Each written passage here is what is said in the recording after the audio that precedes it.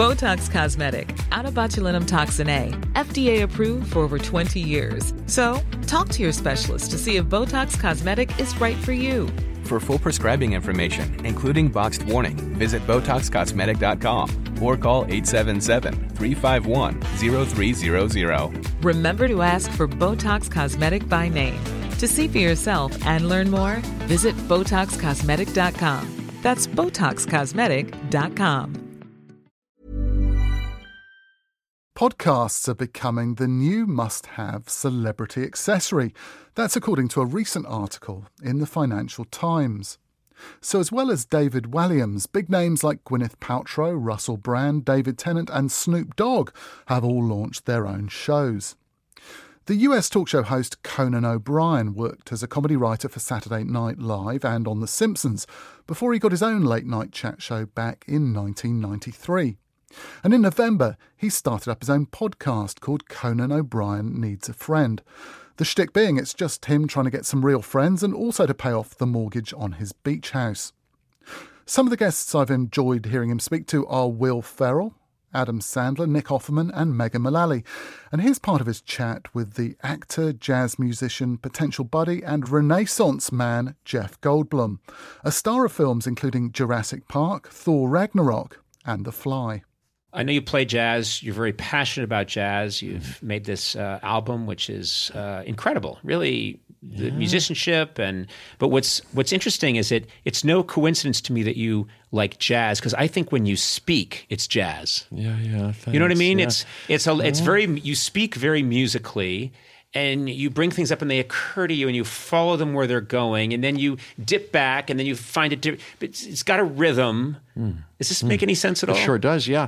I was always naturally just excited about jazz and rhythmical things and different harmonic things and improvisation particularly. Then I studied acting with Sanford Meisner, whose cornerstone of his technique is this particular improvisation. And even though I like to do scripted material, I do a David Mamet play or my Martin McDonagh play, and that you have to, as you know, be exactly on the words, or a Wes Anderson movie who doesn't want you to replace and with the, right, et cetera. And then you find a kind of freedom and interesting nuance within that, and it's a very beautiful creative experience. But I do enjoy doing Portlandia or Thor Ragnarok, on which we improvised a lot, and I like improvisation. And as you know, these talk shows, which interest me terrifically, early on, I would go on a talk show and sort of adopt the cliche and conventional posture that, I like the work to speak for itself. What am I doing on this show or that? Really, because I was frightened. Yeah. That occurred to me, but I came to see it as an opportunity for something that I enjoy doing and something that could be very special. A little improvisation with somebody who's top notch at it. Playing ostensibly yourself, but in a short way. I love everything about it. And I think it's if you're in an environment where you feel safe, where you know that.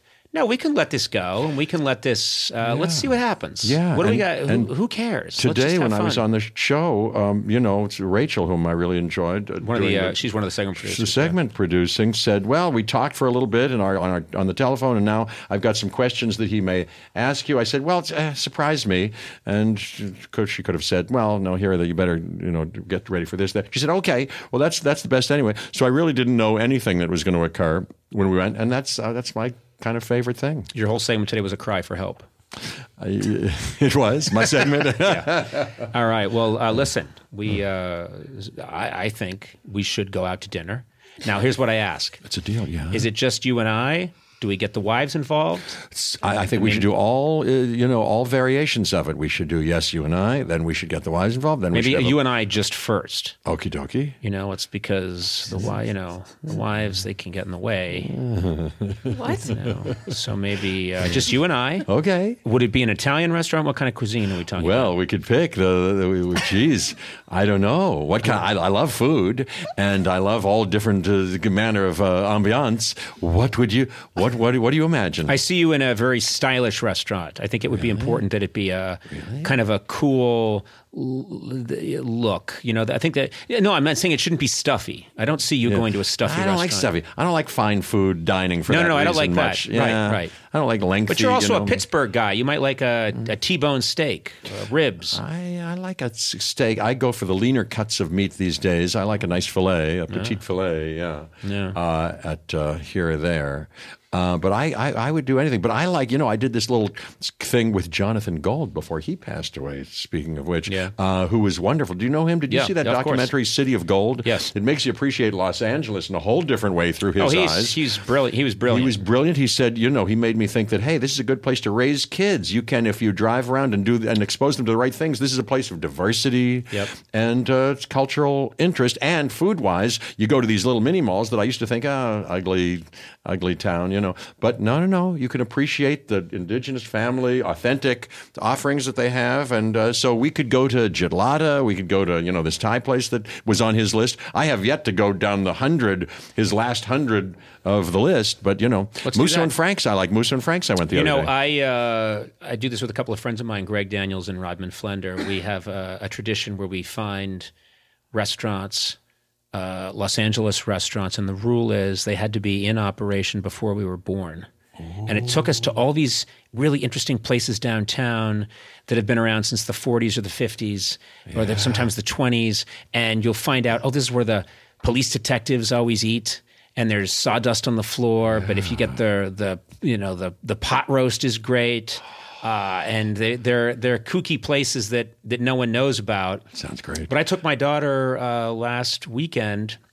I took my daughter Nev down to downtown LA. We went to Little Tokyo, and we found this little Korean barbecue place.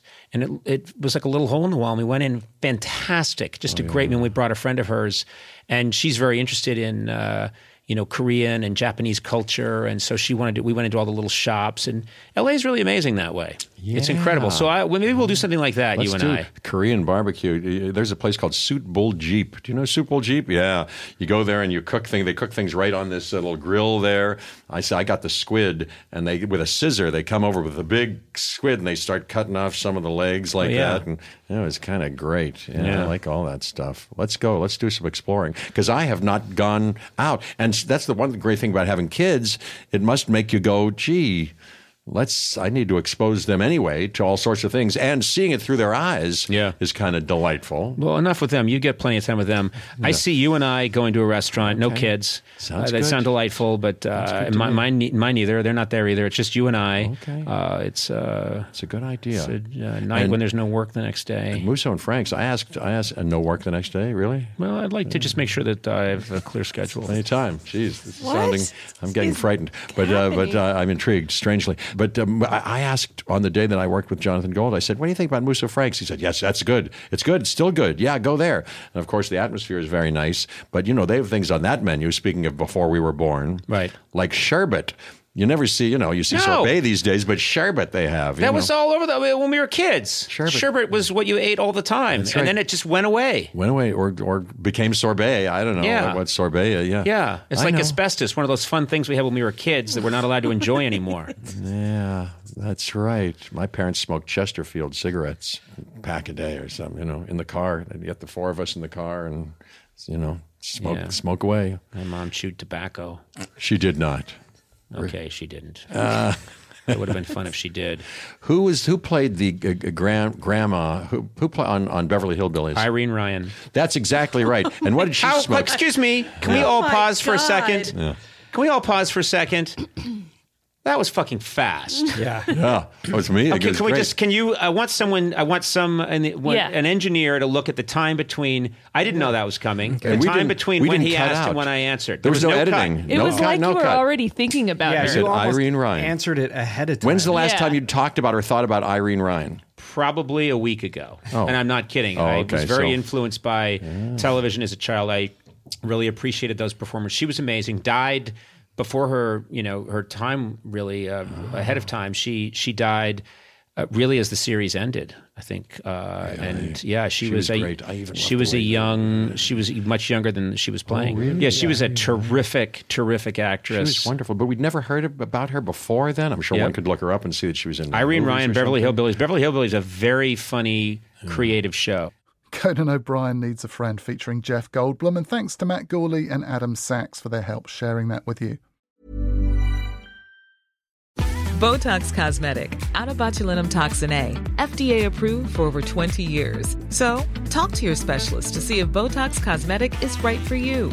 For full prescribing information, including boxed warning, visit BotoxCosmetic.com or call 877-351-0300. Remember to ask for Botox Cosmetic by name. To see for yourself and learn more, visit BotoxCosmetic.com. That's BotoxCosmetic.com.